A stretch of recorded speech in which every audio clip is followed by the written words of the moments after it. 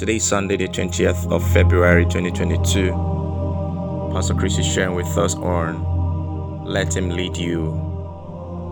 For as many as are led by the Spirit of God, they are the sons of God. Romans chapter 8 verse 14.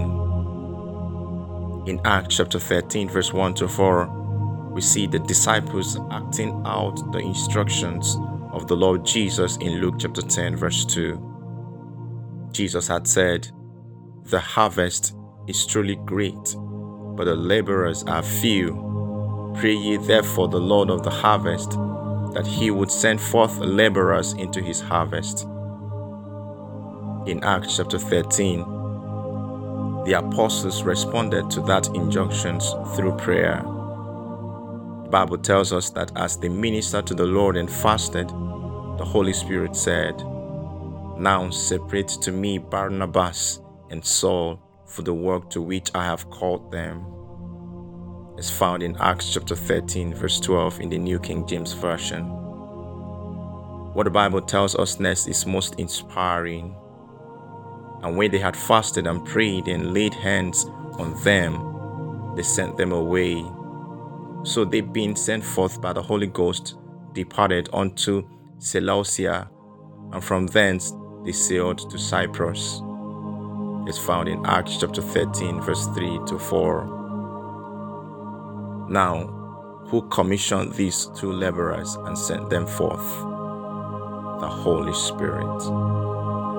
In Acts chapter 8 verse 26, we see another beautiful story of how the angel of the Lord spoke unto Philip, asking him to go somewhere.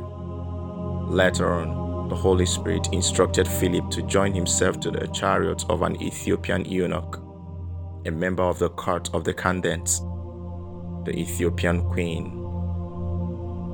Then the Spirit said unto Philip, "Go near, and join thyself to this chariot." And Philip ran thither to him. It's found in Acts chapter 8 verse 29 to 30. Philip did as he was instructed, and found the eunuch sitting in his chariot, reading the book of the prophet Isaiah, but couldn't understand it. Philip offered to explain and further announced to the Ethiopian eunuch the gospel of Jesus, and in the end, the eunuch was saved and baptized. It's found in Acts chapter 8 verse 26 to 39. Again, we see the Holy Spirit sending the man into the mission field for the work of harvest. Hallelujah. The Holy Spirit is here for a purpose. He is the Lord of the harvest, and through His grace and power that's at work in us, we can be effective witnesses of the resurrected Christ. Recognize and take your place as a co-laborer with Him as He leads you in the work as a soul winner and a soul builder. Follow His guidance and direction. Our prayer. Dear Father, thank you for the Holy Spirit, who is the Lord of the harvest, lives in me to guide me in winning souls and establishing them in the kingdom. I take advantage of His grace and power in me to be an effective witness of the gospel and the resurrected Christ, fulfilling my calling every day as a soul winner and a soul builder. In Jesus' name, Amen. Further study: Luke chapter 10 verse 2, in Matthew chapter 9 verse 37 to 38.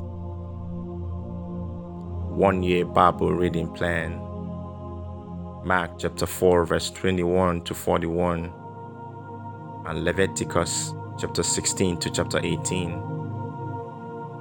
2 year Bible reading plan: Acts chapter 20 verse 1 to 12, and Psalms chapter 31 to chapter 32.